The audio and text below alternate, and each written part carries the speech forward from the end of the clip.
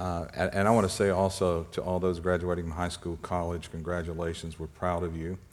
Last fall, Bay Community began a Bay Community School of Leadership. These are for kids who believe they're called into ministry, and it's an accredited school. It's 2 years, first year application, second year invitation. And so we've completed our first year. Their Bible courses are through Logos International, and we're very proud of them. I want to let me introduce to you our students that are finishing, graduating their first year. Haley Jones, Kayla McCary, Chris Dungeon. These guys have completed. They'll be back this fall for the second year. Can we give them a big hand? Yeah.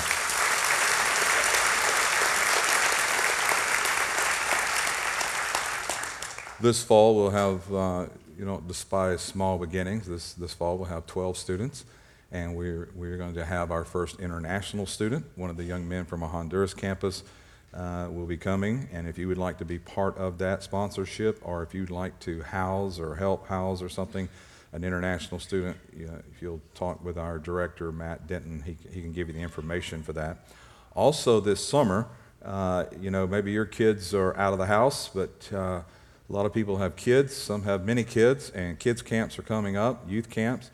So if you'd like to sponsor a child, I know we have children, we have youth that cannot go without a sponsorship.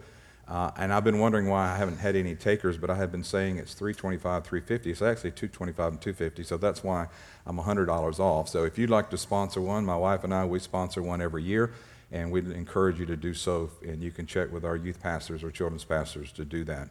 Let me give you an update on the building at the Malbus campus. We're building a worship center that will seat 1,400. And they're still telling us we'll be in there by Christmas. What's taking place now is they will actually be finishing the roof system, and then in a couple of weeks they'll begin pouring concrete, which is a 2 or 3 week process. So hopefully by the end of next month we'll have it dried in and we'll get going. And thank you for your participation in that, your giving. It is taking place. It's construction, so sometimes it's a little slower. Thank you for your patience in parking. Thank you and your patience for getting out of the facility at Malbus, how crowded it is, but all of that's going to change hopefully by the end of the year, right? Okay, 4 of you are excited, and the rest of you are not sure. If you have your Bibles or device, you can turn to John chapter 2. We're in a series where we're talking about people in the Bible who had a face-to-face encounter with Jesus. There's the first time of an encounter. Hopefully you've all had that, where you meet Jesus and then you realize he's more than just a good man, that he is the Son of God, he's the Messiah, and he becomes your Lord and Savior. And then there are those ongoing encounters, relationships with him. And in those encounters with him, as you're going through life, he changes our lives. He helps us. This weekend, I want to talk about Mary's story. Mary, the mother of Jesus, because I think she probably had the most face-to-face encounters of anyone on the earth. I believe she had the first face-to-face encounter of anyone on the earth, giving birth to Jesus. And I believe that she's one of the last to have a face-to-face encounter while he's on the cross. Now, I want to show you something about the first miracle that's recorded that Jesus did in John 2, and I want you to see how Mary is involved with this and see her part. So in John 2, verse 1, on the third day there was a wedding in Cana of Galilee, and the mother of Jesus was there. Now both Jesus and his disciples were invited to the wedding, and when they ran out of wine, the mother of Jesus said to him, "They have no wine." Jesus said to her, "Woman, what does your concern have to do with me? My hour has not yet come." His mother said to the servants, "Whatever he says to you, do it."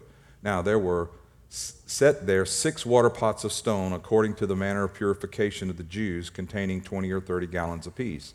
Jesus said to them, the servants, "Fill the water pots with water," and they filled them up to the brim. He said to them, "Draw some out now and take it to the master of the feast," and they took it. When the master of the feast had tasted the water, that it was made wine, and did not know where it came from, but the servants who had drawn the water knew, the master of the feast called the bridegroom. And he said to the bridegroom, "Every man at the beginning sets out the good wine, and when the guests have well drunk, then the inferior. You have kept the good wine until now." So this is the first miracle, and Mary's part of it. Most theologians believe that the bridegroom is John, the apostle, the disciple John. And remember, he doesn't refer to himself as John. He refers to himself as the disciple whom Jesus loved. That's why with John, the invitation of the disciples is very obvious that he's here. Why they're there is because he's the disciple. Jesus, the ministry is just getting started. And we know that his mother, Salome, and Jesus' mother, Mary, were sisters. And so Mary's invited, she's family. Jesus is invited, he's family. And so, that's why they're all in this wedding, at this wedding. It says on the third day. Let me tell you what that means. In those days, when a couple got married, they didn't go get on a cruise ship or get on an airplane and fly away, okay? That's the bad deal. They didn't get to leave town. So they actually had to stay in town for the next 7 days. Some 8 days, typically 7. They were treated like a king and queen for those 7 days, with relatives and family members and friends come from all over. They stay there for a week, and they rejoice and they celebrate. It's like a 7-day reception that's going on. So on the third day, they ran out of wine, and so there's 4 more days of this going on, and this is a critical point for them. It's like right in the middle of this, there's no wine. So we're talking about Mary having encounters with Jesus. Here's my question. Why did she go tell Jesus they have no wine? Why did she say, and she does it just like a mother. I can just see her saying, they have no wine, and just walking off. Just like a mother would. But you have to understand, ladies, guys get this a little bit, I think. When women say something, they really mean something else. Yeah. And we, men, don't leave me alone here. Why don't you just tell us what you mean? You guys aren't brave at all. You leave a pair of pants hanging on the door to the bedroom, and your wife goes by, and she won't say, will you put those up? She'll say, are those yours? Right? Now, if they're not, I've got questions. But they don't say what they mean. Right, guys? And the guys in here are chickens. She didn't say, hey, I want you to do something about it. They're out of wine. She just says, they have no wine. Now watch this verse 11. This beginning of signs Jesus did in Cana of Galilee. It doesn't say it's his first miracle. It says it's the beginning of signs. What do signs mean? Signs tell us that he is the Messiah. This is the first sign for people to start thinking and recognizing he is the Messiah. So to me, I think that probably there have been some miracles in the past. And if you don't know this, I was a children's pastor for 20 years, so sometimes some of that comes out. And it's just the way I see things and the way I think about things. And so, it says it's the first sign, so I think there's probably some miracles somewhere. And I'm not trying to start a new doctrine or anything, but I just wonder why she came to Jesus and said, they have no wine. I just wonder if some strange things happened around Mary and Joseph's house when Jesus was growing up. You've raised kids. Did some strange things happen around your house? And your kids were not even God, were they? Some thought they were, but this is the Son of God. I mean, I can just see them at the family reunion at the Sea of Galilee at a picnic, and Mary calls out, Jesus, come here. And he comes over, and she said, you need to get down in the water and swim like the rest of them.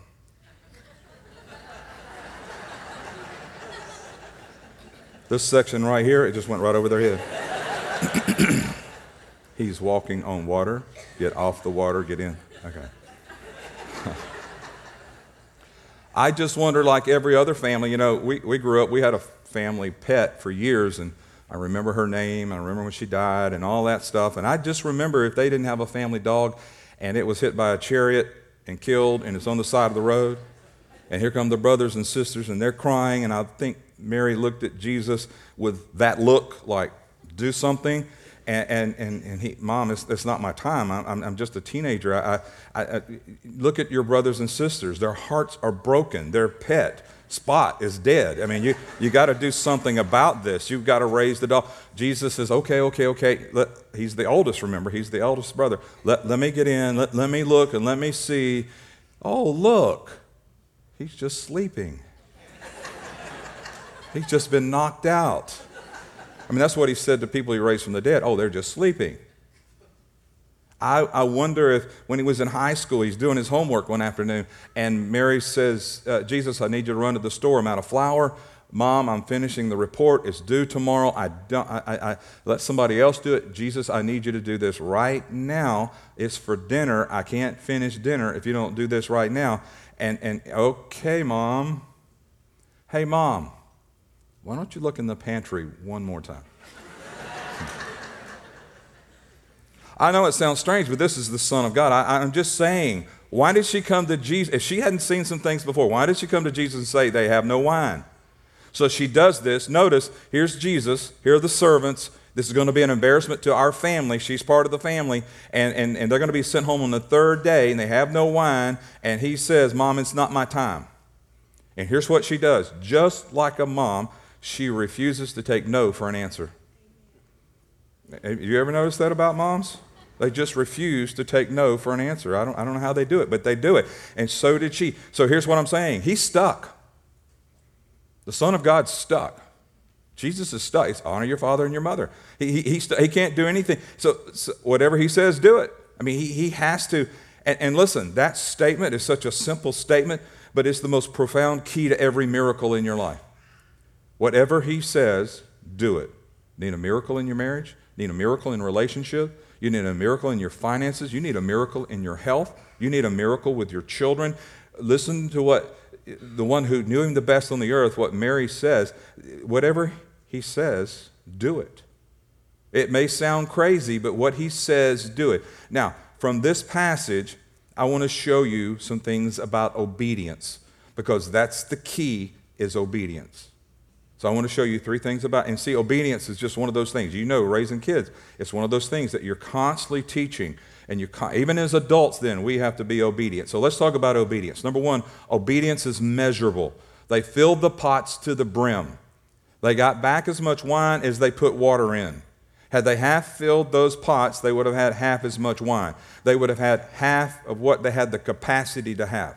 What's your capacity? So they filled the pots and with water, and they come back filled with wine. In Luke 6 and Matthew 7, Jesus says, whatever measure you use when you give is the measure God uses when he gives back to you. So they filled the water up. They got back just as much wine as they put in water. When you give, do you give as a teaspoon or do you give as a bucket? In other words, you determine how much the miracle is. You determine, and you see it's measurable. Obedience is measurable. You tell your daughter to go clean her room, and you can go in there later, and you can tell if she spent 3 minutes or 30 minutes cleaning the room. You tell your son that you study for this test. You got a big test tomorrow, and when you get the grade on the test, you'll be able to measure his obedience in studying. Obedience is measurable. Now watch this. This is what Jesus said, Luke 6:38.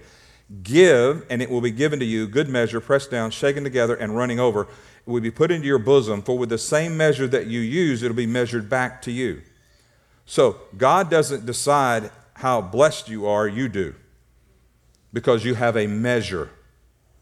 God decides, no, I decide. Why? Because I have a measure. I have a measure. Are you a generous person? If you are, then you have a large measure. If you're cheap, are greedy, or if you're not a giver, then you don't have a large measure. So God doesn't decide, we do, and Jesus said it's decided according to your standard of measure. According to your standard of measure, it's going to be measured back to you in return. So how generous are you with compliments? How generous are you with forgiveness? How generous are you with patience? How generous are you with tolerance? Because if I'm a patient with people, it's going to come back to me. Give. The context is give. Give what? Give anything. Give it. It is anything that you give will come back to you. Then he uses an agricultural term, pressed down, shaken together, talking about a bushel basket full, and it's packed down, and I'm going to give it back to you, pressed down, overflowing. That's God's plan, but what's the condition? The condition is that you give. So if you're little-hearted, if you're cold-hearted, if you're cheap, if you're unkind, if you're impatient, that's not good news, because when you go and direct your prayers to God, and we do this, God, I need a blessing. God, I need help. I need a blessing today. Here's what God says. God says, oh, I love blessings. I'm in the blessing business. I'm going to bless you, and you prayed for a blessing, so I'm going to bless you. And this is just the way I see it happening. I think he calls for an angel, and he says, bring me Jerry's measure. Because I've got this big pool of blessings up here that I want to give some of it down there to him, and he's prayed for blessings, and so angel, go get Jerry's measure. And the angel comes back with an eyedropper. Because Jerry's cold-hearted, cheap, ungenerous. And the Lord says, well, I wish I could give you more, but according to the standard of measure, I'm going to measure it right back to you. So he goes over to the pool of blessing, and what he wants to give his people are blessings. So he uses my eyedropper, my standard of measure, and he fills it up, and he reaches over and he says, here you go. And I feel a little something on my head. Is that a bird, or what was that? I don't know. No, that's your blessing. Oh, I need more than that. Well, it's up to you. It's up to you. It's not up to me. It's according to your standard of measure. That's how I measure it back to you. Now, let me remind you of this. Your life, your vessel, your body, you are a walking warehouse of seed. In other words, your actions, your deeds, your words, what you do, how you spend money, how you give to the Lord, how you help the poor, how you help the orphan, how you help a widow, all of those things, it's all seed. And this is a dynamic law that Jesus taught. Paul taught it also. And here's what it is. Our God is a good God and a generous God. But it's according, look at me, it's according to your measure, your standard of measure. You have a standard of measure. We have a standard of measure. So number one, obedience is measurable. Number two, obedience is exciting. The water pots, listen, these water pots were ceremonial washing pots, okay? So when you come into the temple, that's what they're there. They're religious tradition. You've been in church where there's religious tradition. That's what this represents, tradition. So people come by the pot. They never even look at the pot. They stick their fingers in it. This is in that culture. They stick their fingers in it, and they go into a place of worship, and to them, they are ceremonially clean now because they did that. They kind of washed their hands. The washing pots represent dead religion. So they have to empty that out. They go get fresh water, and Jesus gets involved. So these ceremonial religious washing pots, by the end of the week, they're party central. You act like you don't know what I'm talking about. I can just see people saying, man, where'd you get the large pot of wine? I mean, where'd you get those things? That's unreal. But you have to understand, because they obeyed, it changed everything. But Pastor, I am a generous giver. Okay, well, let's look at it from the other way. I'm praying for a blessing. I'm a generous giver. I need a big blessing. The Lord says to the angel, hey, go bring me Jerry's measure. In a moment, the angel calls back and says, I need help. It's a big one. So here come 4 angels carrying this big box with my name on it. And the angel says, this is a big one. God says, this is awesome. This is exciting because I want to bless my kids. I want to bless my family. I want to bless my heirs. I want to bless my children. And he will. He'll fill it up compared to whatever my standard is. Whatever he says to you, just do it. The servants filled it with water, and then they take it to the master of the ceremony, and they obeyed, and he says, this is incredible. You've got the best to the last. So the best takes the rest of the week, and it's an exciting week. They didn't have to go home. They didn't have the cheap stuff. They had the best stuff, and it's an exciting time. Understand that obedience will create excitement in your life. I know it doesn't sound that way, and I know it goes against our nature, but it's true. When we're obedient, it brings excitement because he can bless you, and when he blesses you, it affects your whole life. Third point, obedience is the key. The key to your heart's desire is obedience. This is Jesus' first miracle, first sign. It wasn't raising someone from the dead. It wasn't healing a leper. It wasn't opening a blind man's eyes. It was saving a family from embarrassment. That tells us so much about Jesus, that he cares about every little thing going on in our life. He's going to save them from embarrassment. And understand, every miracle that he did, it benefited someone. But here's what the enemy tells us. The enemy will tell us, don't pray for healing because that's really selfish. Don't pray for blessings and prosperity because that's really selfish. Every miracle God does benefits someone, and that's why he does it. When he heals someone, it's a blessing. When he gives you a raise or promotion, it's a blessing. And the enemy says, don't pray for that because God doesn't care about those things. He's not concerned with that. But you see, if you care about it, God cares about it.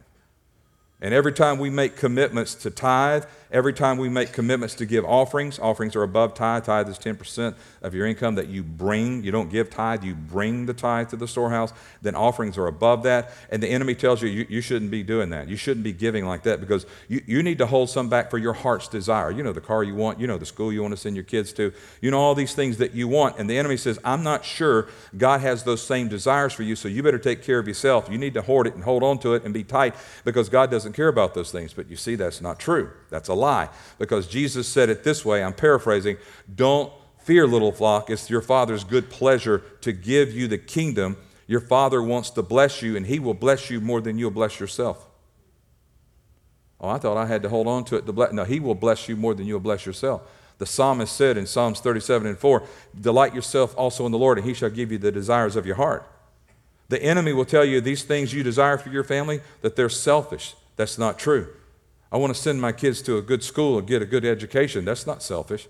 I want to live in a safe neighborhood. That's not selfish. I want to be blessed. I want to be able to bless others. That's not selfish. And I know there's a prosperity message out there that goes too far, but there's also a poverty message that doesn't go far enough. God will bless you more than you will bless yourself. And here's why. 2 reasons. 1, he has all the resources. He has all the resources. And number 2, he loves you more than you love you. And some of you are thinking, I don't know how that could be. He gave his only son for you. He loves you that much. And when there comes a time where you say, Lord, I need to hear from you, I'm praying, I'm listening, God, what do you want to say? What do you want to say to me? And I'll show you the side of this that sometimes people come back. Because over the 15-year history of this church, when we started the church, I've never gone in and raised funds. God is our source. We go in and we present the opportunity to build the kingdom of God. We're in a campaign right now called Heart for the Kingdom. It's 12 months. And this year, what are we doing with that? Well, we're finishing up the facility at Malbas. We're taking a facility in Mobile. We added to our facility there for our youth and our offices. We're getting the Foley campus started. We've already started the Honduras campus. We're working on the China campus right now and leasing property there. And all these things are going on. And so here's what you've heard me say. If you've been here very long, you've heard me say it over and over and over again. Pray and ask him what he would have you do. Ask him what he would have you do. And here's what I hear from people. But I don't know how to hear God. I don't know how I hear God on that. Well, let me tell you. God, there's 3 ways I think we sense what he's saying to us. We hear something in our spirit. Maybe you hear audibly, but I think that's the extreme and not the rule. I think you hear something in your spirit, or you sense something of a vision of something, or you feel something. So you may not be the person that hears something in your spirit, but you may sense something. So your wife may sense something, and you may hear something, and you put it together, it comes together. So what I'm saying is once you feel something, sense something, or feel it, then the next part is action, where you step out in faith, and you do what he says to do. You don't make a deal with God. It's not one of these deals, it's a fleece. God, you do this, then I'll give that. It doesn't work that way. That's not the way it works. It's not a negotiation with him. It's obedience. The first miracle story, I want you to see this through spiritual eyes. She says, they have no wine. Here's what he said back to her. Because if you don't see it through spiritual eyes, it sounds like he's being pretty rude or curt to his mother. And he says, woman, what does your concern have to do with me? It's not my time. One commentary, one writer, he says it like this. This is what Jesus is actually saying to his mother. Okay? And we have a translation of that, but this is kind of the concept of what he's saying. He's saying to his mother, Mother, they haven't recognized me yet for who I am. All the family and friends around, they don't realize I'm the Messiah yet. They don't realize I'm the Son of God yet. They haven't recognized me for who I am. And secondly, they haven't invited me to help solve the problem. Mom, they haven't recognized me. They haven't invited me to do anything about this, but he did. Why? Well, Mary's really part of the family. She asked, so he did. He honored his mother. He did. He took care of the problem. He says, they haven't recognized me for who I am. I'm the one who can do it. I'm the one who can fix any situation, but you've got to invite me in the situation. Here's what that looks like for today. I want you to see this. I want you to see this in your home. I want you to see this at your table. That you're there and you're looking at the bread and you're about to break and bless the bread. You're looking at your income and you realize your income is short and it's not enough, and you're looking at it, and Jesus is standing there at your table and he's waiting on you to acknowledge who he is and to invite him into the situation. He's waiting on you. When you pay your bills, when you do your budget, he's standing there waiting on you to acknowledge who he is and ask him to get into the situation. Now, it makes all the sense in the world to me, but for some people it doesn't. Why in the world would you not want the Son of the living God involved in your finances? Here's why, I think. It's because most people want to keep that separate. They want to isolate that, and they don't want God involved with that. But you see, he wants to be involved with that. Here's why. Because he wants you to be obedient, and he's the only one who can fix it. He's the only one who can multiply it. Our system on the earth works through addition and subtraction. True multiplication is a spiritual, supernatural, spiritual thing that only God can do. Only God can do the supernatural. And he's the only one who can touch your finances and make things happen that you didn't even see that they could happen. And instead we say, no, Lord, I don't have enough. I don't have enough. And Jesus is at your table thinking, I can multiply it. I can make this work, but you need to be obedient. You need to invite me in. If they had not obeyed, the water would not have been turned into wine. They had to obey. So God is saying something. Here's what he's saying. Your obedience is what opens the door for him to do miracles in your life. Miracles in relationship, miracles in marriage, miracles with your children, miracles with jobs, the right promotion. God wants to do miracles, but we have to pray and obey. We have to pray and ask him, and then what he tells us to do, we do. Because here's why. It's easy to have a need. We all have needs. Anybody have a need? We all have a need. It's easy to say you have faith, and it's easy to say, oh, I believe. The real struggle for most of us is when it comes down to obeying God. When it comes down to acting out what he says. See, I'm trying to get you to see that this is not a man or a pastor thing, or this is not just the church thing to tithe, to give, and do all these things. It's a Jesus thing. And in most miracles that are recorded in the Scripture, when Jesus does this miracle, he typically asks someone to do something before the miracle actually happened. There's an action.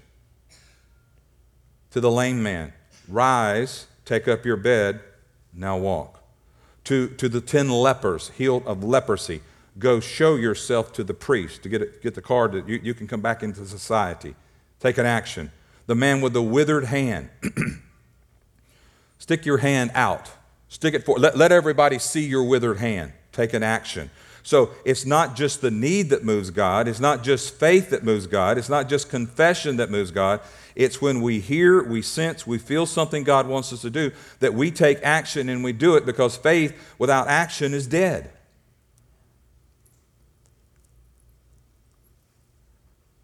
What I want you to see is this. I want you to see who he is, and I want you to invite him into the situation. Because most of the struggles we have are with finances. And we teach on this a lot, and you can get material here where I've taught on it over and over and over again. You can get it. But I'm telling you, we are a giving church. We are a giving church. We practice what we preach. But what I want is not to just raise funds or raise money or this or that. What I want is I want you to put yourself in a position that God can do a miracle in your life. And whether it's the money or whether it's the marriage or whether it's the children or the health, it's whatever God needs to do. Let me end with this. A lot of times when you build a sermon, you prepare a sermon, you feel like you're doing the right thing. You hope this and this and this. And sometimes you get confirmation. I got a phone call from a guy in Afghanistan this weekend who's a friend. I've been his pastor, and he's been there for quite a while. He's working there. And so he calls, and he greetings, and then he starts telling me, I'm starting to hear God. I said, great. God is saying this, and God's saying that. And then he started being specific. And God told me to do this and this and this. And I'm calling you, I want to know, am I weird? Is this strange or whatever? I said, no, you're just a slow learner. Just taking you a long time to get there. But I've been trying to tell you this for years. And so it's exactly what I'm talking about. And so here's what I got to share with him just a little bit about, obedience. So I kind of give him that little snippet of this, and it's got confirmation. And then here's what he says. Because he didn't tell me this up front. He said, every one of those things he told me to do, I did every one of them. I'd stopped tithing. He called me out on it. I got online and started tithing.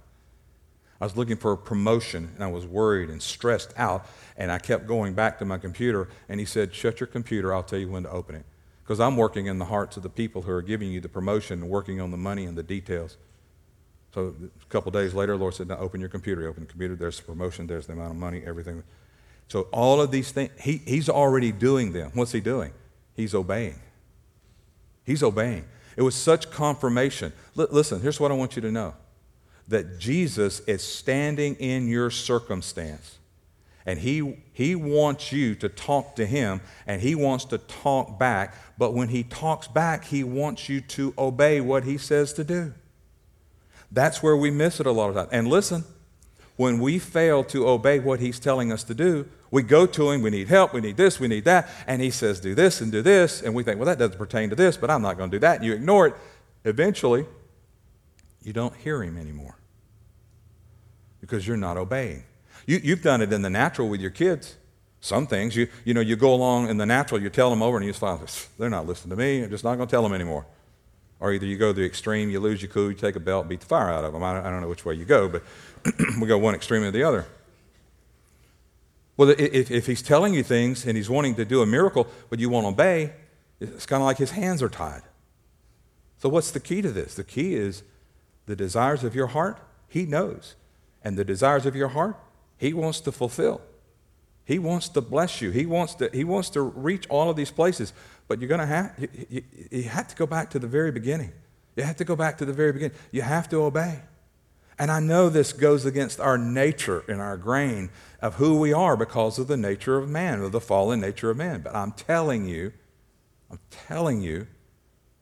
from the words of Mary, his mother, who knew him better than anybody on the earth, hey, just whatever he tells you, do it.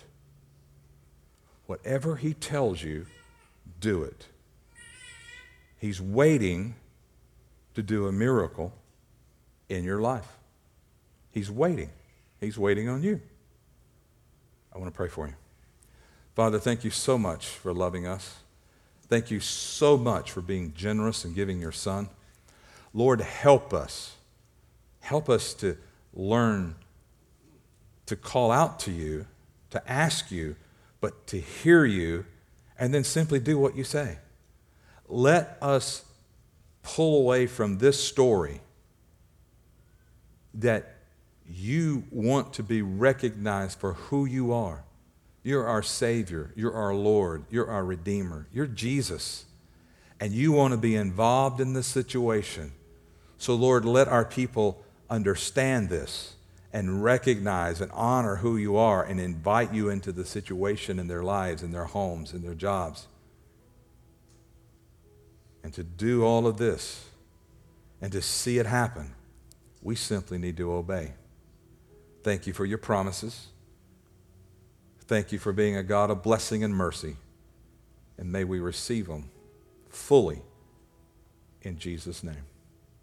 And the church said amen. God bless you.